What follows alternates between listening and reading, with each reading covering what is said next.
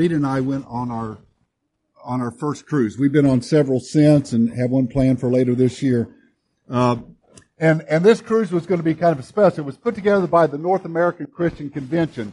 And so almost all the people on the cruise ship were going to be people from the church, pastors and church people from all over America. So yes, it was going to be a boring group of people that was going to be on that cruise ship. But we were excited about it. We flew into Miami, got up the Sunday morning we were to leave, and got in a cab, and we were traveling with some friends of ours. My friend Dan and his wife Marla.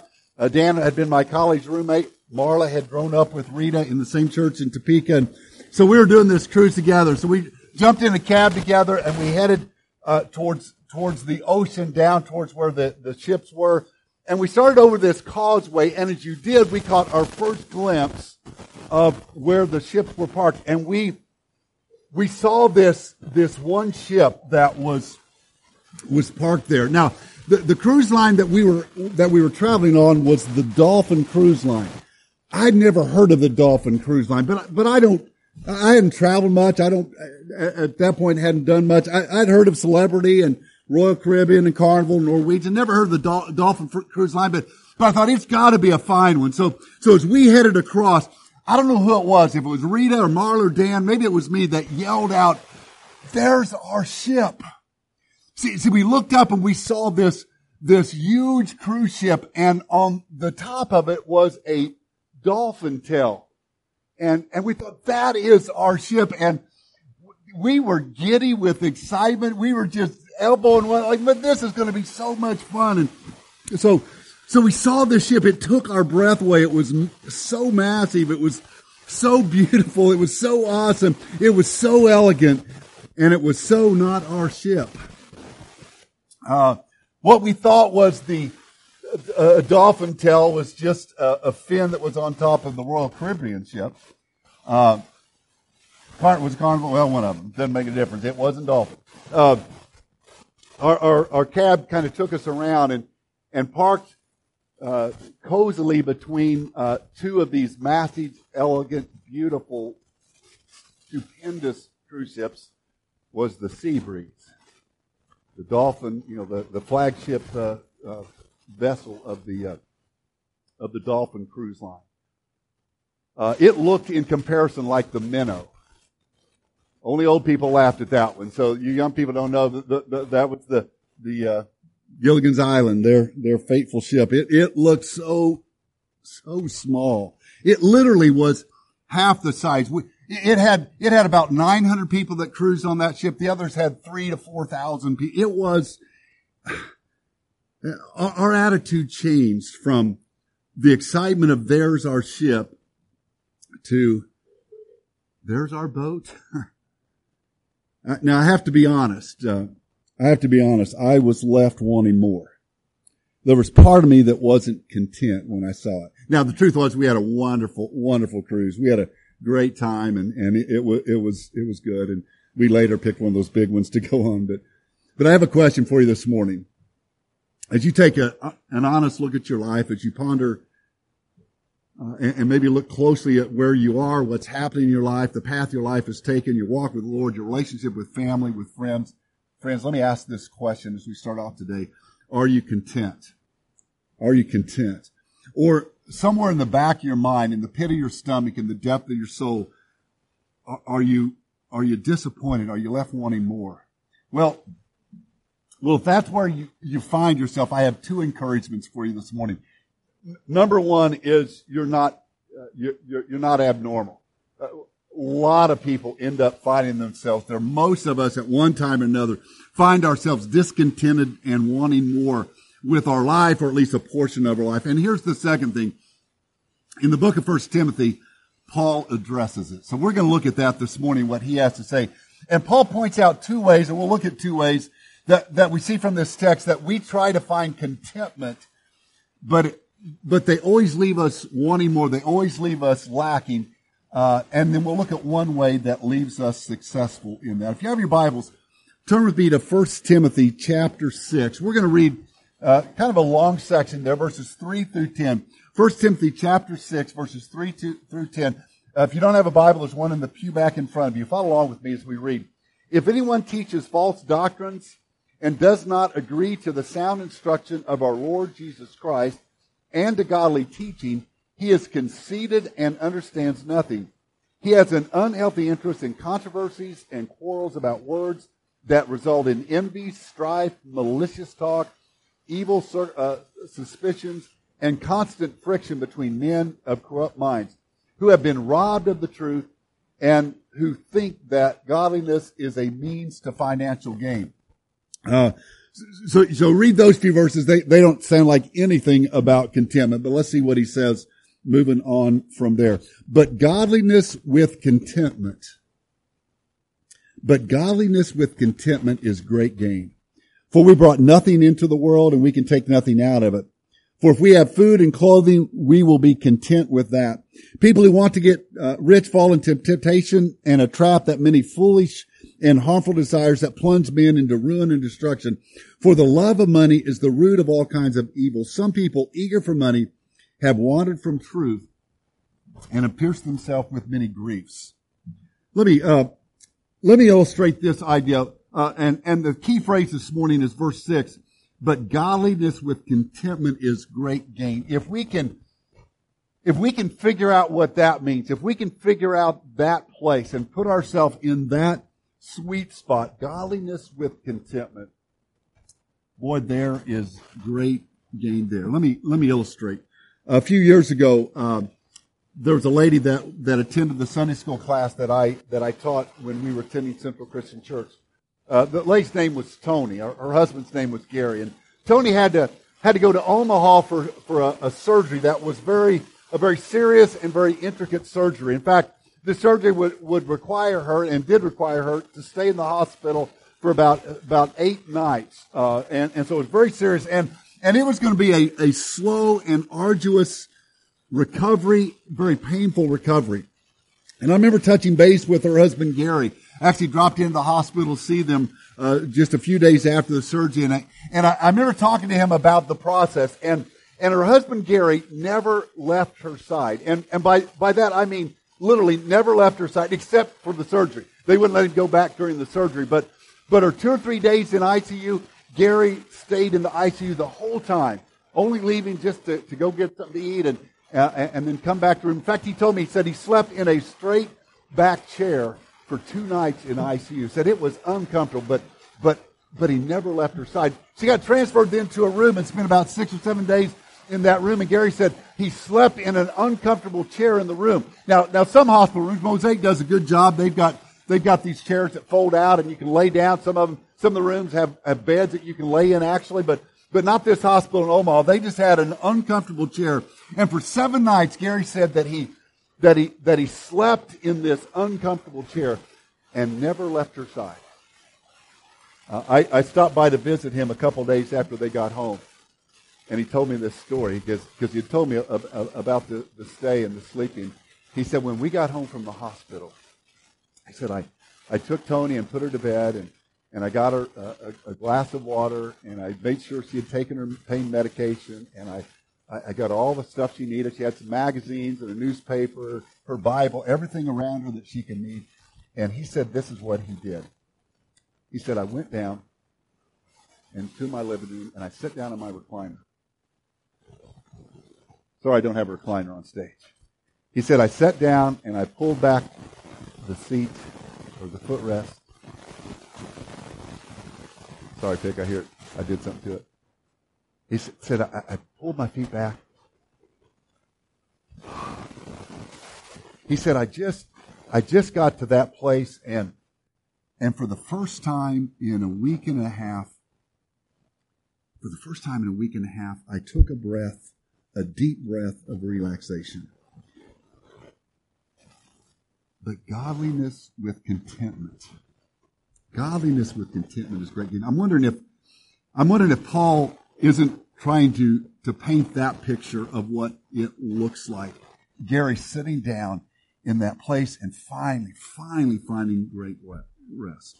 Now let's look at a couple things that we tend to try to do to find contentment and godliness that always ends up leaving us just a little bit short of the mark. and then we'll look and finish up with one thing that we do, that we should do, that Paul points out. Here's what we try. Now, this is going to sound weird, but we sometimes try to be content with godliness. I'm not going to read those verses again, but remember back verses 3 through 5, if anyone teaches false doctrines, Paul goes through all this litany of stuff that's going on there. And when you come away from reading those verses 3 through 5, if you want to glance at those as I'm talking, feel free to do so. But you realize, man, it doesn't look like there's a whole lot of contentment there. Sometimes we become content with godliness. The early church struggled with false teaching. Man, there was constantly people that would show up in churches and they would preach a gospel that wasn't the gospel of Jesus. They would change things and make it different. And the reality is our world's the same today. We have to fight against and struggle against false doctrine.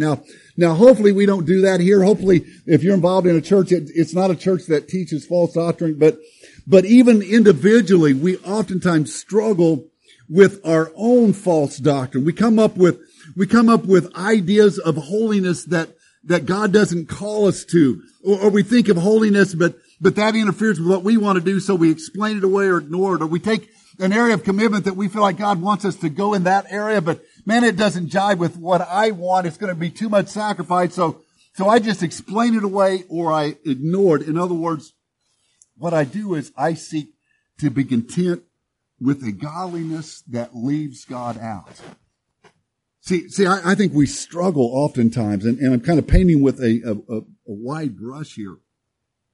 But sometimes we struggle to be content with godliness that leaves God out, and what it replaces is self. Now let me point out how we see that in the church, 3 quick ways. Number one, sometimes we point that out or we see that with knowledge.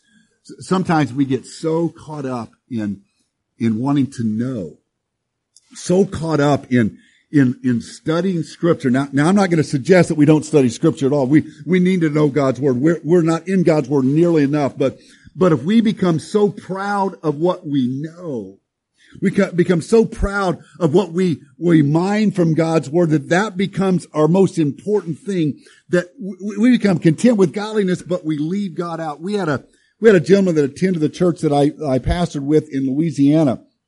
His name was Howard. And Howard was as smart as any man in the church. And he knew the Bible as well as any man in the church. You could, Gary, whatever verses you mentioned, man, he could have said, that's Matthew, and given the chapter and verse. This guy was on top of it.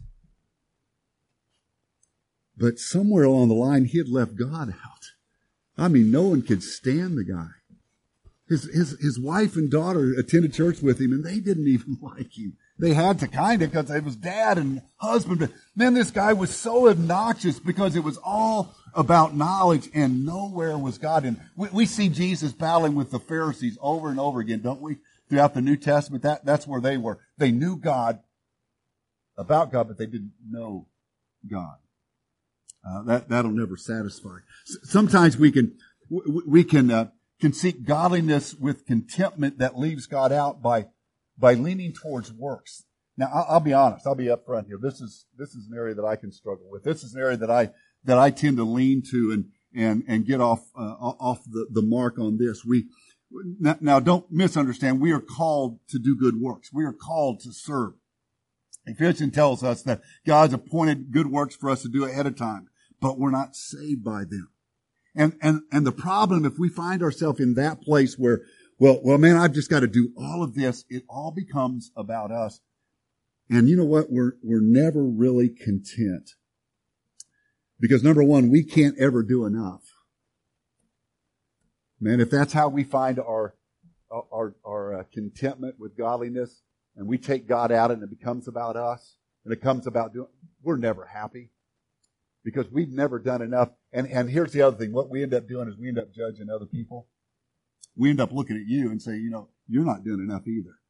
I'm doing all this and you're not doing it. And so, it just does not lead to contentment. And here's a third way in the church we sometimes do that. We become checkmark Christians. We come up with a system and we never find it in the Bible. We never find it in God's Word, but we come up with this system whereby if we check the marks, if we if we do the things that we've figured out must be what God wants us to do, if we do them, then He'll be happy. But it's then again all about us, and we leave God out. We might become ones that, well, if I go to church a certain number of Sundays.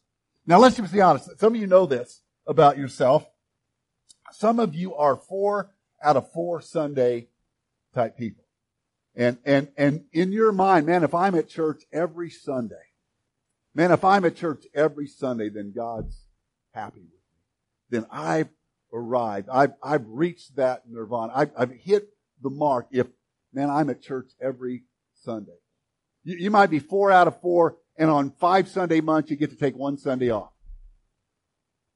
Anyone realize that this is a 5 Sunday month? You don't need to take a Sunday off if you don't want to, but sometimes but the problem there is, what about the next guy? The next guy may say, well, 2 out of 4 is enough. Man, if I'm at church every other week, or if I go to church 2 weeks in a row, man, I can blow the next 2 off because that's good enough. Now the truth is God's Word calls us, I think God's Word calls us to be active in the church. Hebrews chapter 10:25 says, don't make it the habit to not be in church, basically. That's my verse and my translation of that.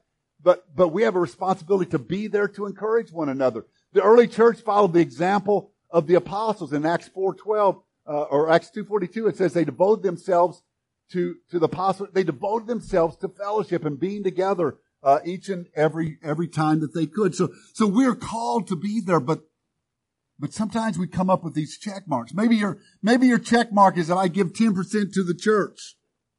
Well, we should. That should be our starting point, but maybe you change it to 5% or 2% or $5 or whatever it might be. But the problem is it's all about us. And trying to be content with godliness that leaves God out will always leave us wanting more. Godliness without God leaves us falling short. So maybe we try it this way. Maybe we try to be content with contentment. Notice what Paul speaks to, and he's talking to the church here, so he's talking to us. Notice what Paul says in verses 9 and 10. People who want to get rich fall into temptation and a trap, into many foolish and harmful desires that plunge men into ruin and destruction. For the love of money is the root of all kinds of evil. Some people eager for money have wandered from faith and pierced themselves with many griefs. We might think that trying to buy happiness or amassing wealth and trying to find contentment in things is a uniquely American problem, but the reality is it isn't. It transcends time.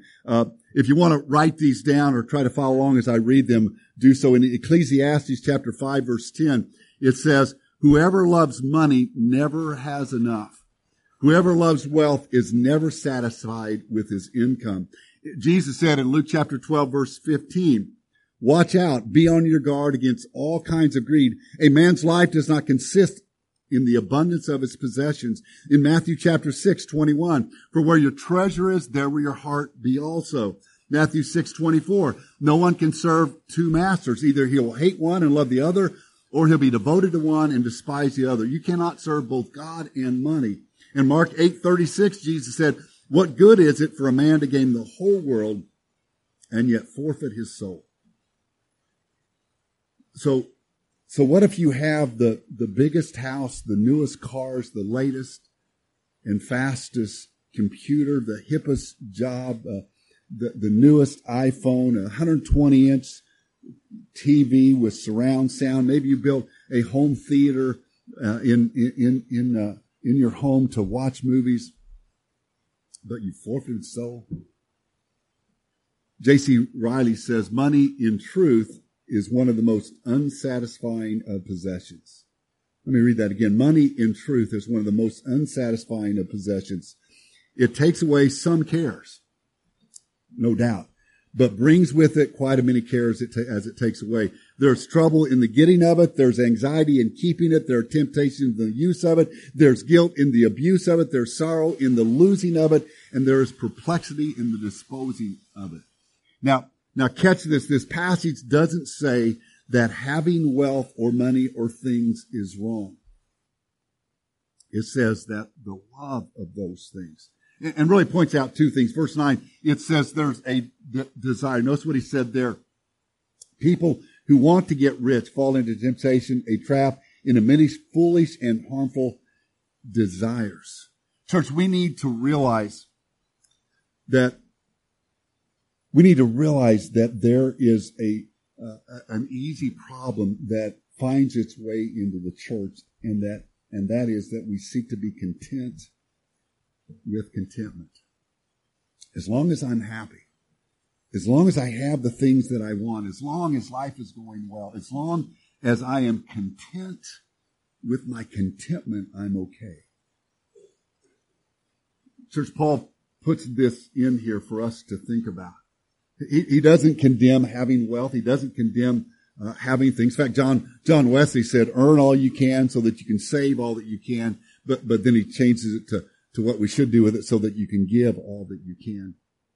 The church, we have to be careful that the things of this world, the desire to have money, wealth, possessions, easiness, that they don't take a hold of us, because we live in a world and we live in a country, we live in a place where that can easily grab us. We probably don't talk about it nearly enough. But man, we have to watch out that these verses don't talk about us, that we don't become content with contentment. Last Sunday night, I went to bed, and I hadn't been in bed very long. In fact, I wasn't asleep, and I heard my phone ding. It wasn't a text message. I knew what the ding was. Someone had sent me a Facebook message, and I laid there, because I'm once I go to bed, I'm lazy, and I'm laid there like, do I get up and check it? I finally, my curiosity got the best of me, so I got my phone out and I opened it up and I looked at Facebook, and I couldn't find it at first, and in fact it came from someone who I wasn't a friend with. So I looked around and I finally found the message, and it came from my friend Cesar. It actually came from her wife's account, and I guess I'm not friends with her on Facebook, but Cesar Sanchez is a guy that lives in Mexico. Some of you that built Heath, Dallas, you guys, Craig, you guys built with Cesar and his dad Lupe this year. Cesar sent me a message. He started out and said, Soy Cesar, I'm Cesar. Since it came from his wife, I'm Cesar. And then he went on to apologize all over himself. I'm sorry for sending this. I feel bad. I feel guilty. I feel ashamed that I'm sending you this request. And what he did, he sent me a request asking if I could send him some money. And let me point something out. He didn't say, hey, Tim, can you send me some money because I'm late on my house payment? You know, we moved into this nice new house, and, work's been tough, and that's what he did say, that it's been hard to find work and there's not been any employment. And he didn't say, hey, I need help with a house payment. That's not what he said. He didn't say, hey, I found this sweet ride. I found this car, and I'm $100 short. And if I could just come up with $100, now he didn't ask for a certain amount, but boy, if I could come up with $100, I'd be able to buy this sweet ride. In fact, not that Cesar walks everywhere or rides a bus. He doesn't have a car. He didn't say, hey, can you send me some money? Man, I really want to take my family on vacation. My kids have never seen the ocean. They see sand every day, but they've never seen ocean. They've never been to a beach. Man, could you send me some money so I can take my kids to the ocean? You know what instead he said? Hey, Tim, I apologize. I feel bad. I'm ashamed that I'm asking. But my kids start school tomorrow, and I don't have money for uniforms. See, in Mexico, you have to wear uniforms. Everyone has to dress alike. And if you don't have a uniform, you don't go to school. I said, Tim, can you send me a little bit of money so I can buy uniforms for my kids?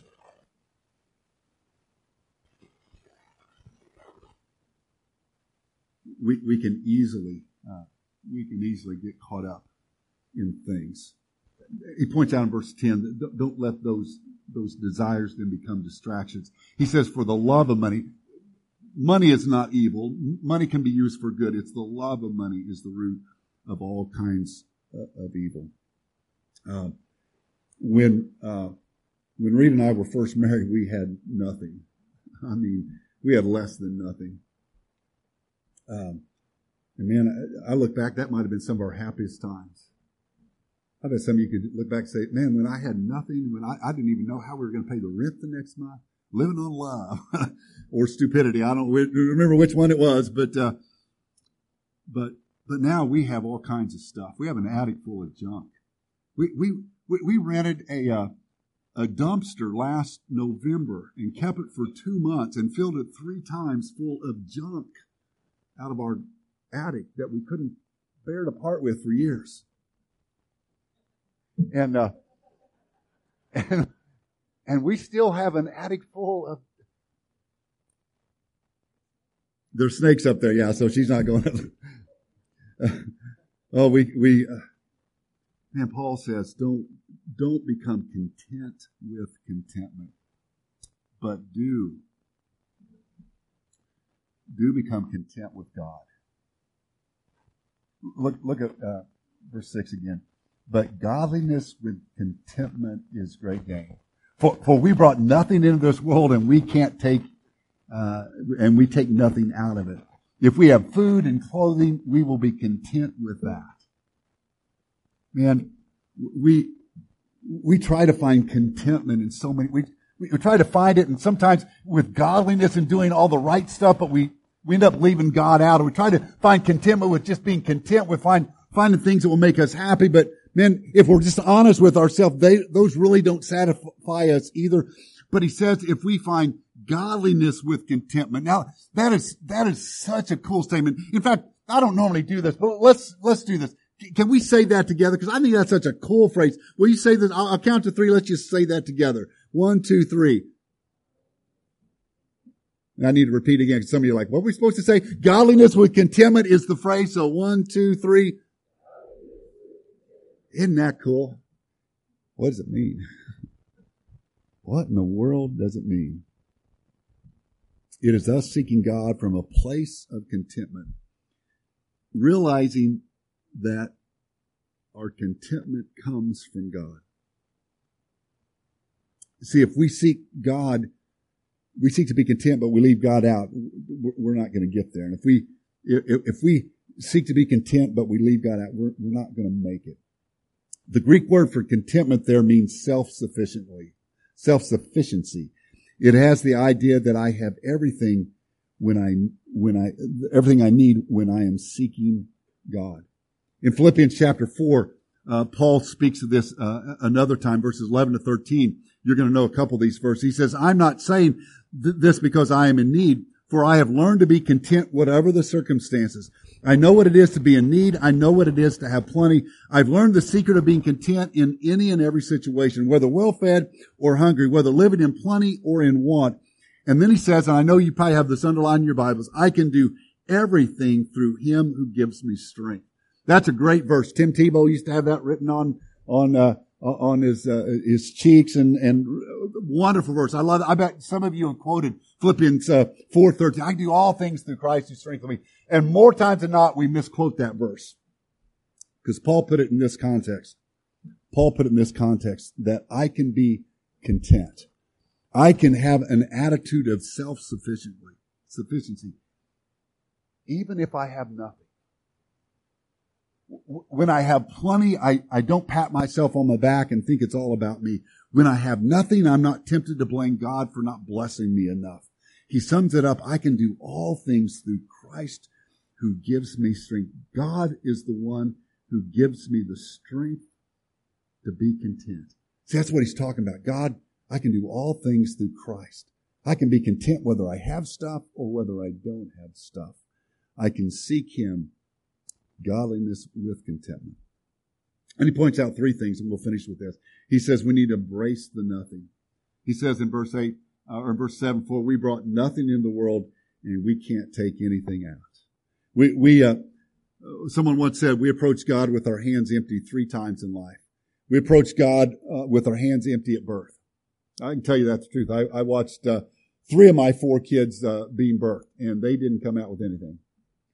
They didn't have a suitcase. They didn't have diapers. They didn't have instructions. They didn't have a college plan. They had nothing, except expectations and wants. At birth, we have nothing. At death, we approach God with nothing.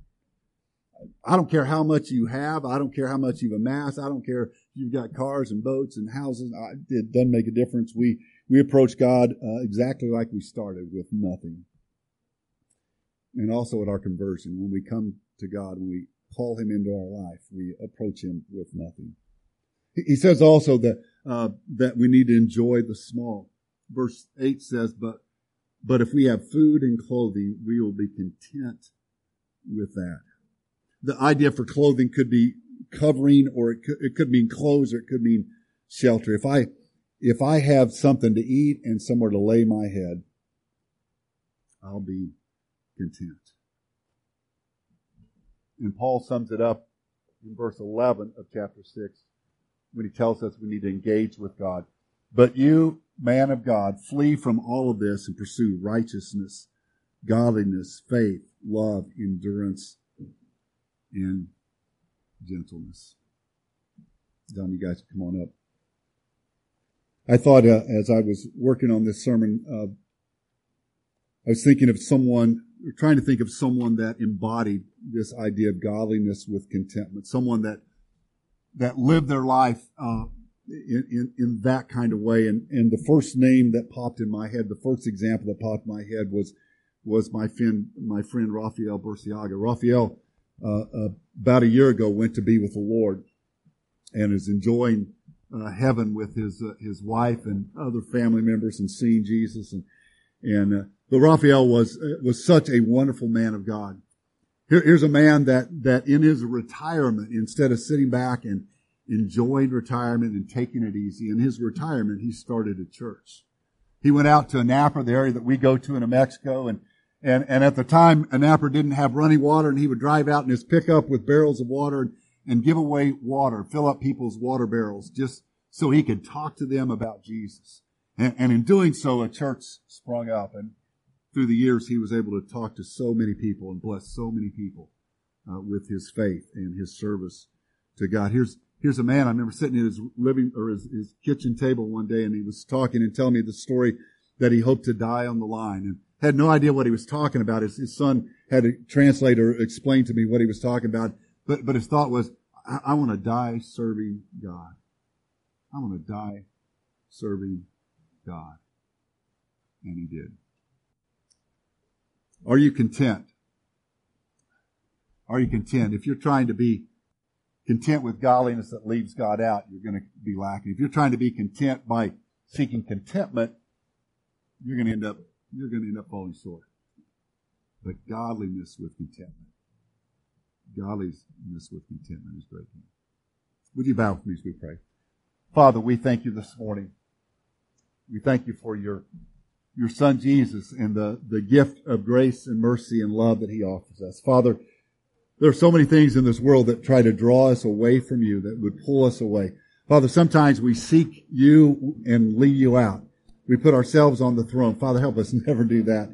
Father, sometimes we're drawn away by the things this world offers. The flashy stuff, the exciting stuff. And Father, we just come up empty with that as well. And Father, help us seek you in an area of self-sufficiency. Father, help us seek you in an area of contentment, knowing that you are the one, you are the only one that can fulfill that need. Father, if there's someone here this morning that doesn't know you, Lord, speak to their heart today. In Jesus' name, amen. Would you stand?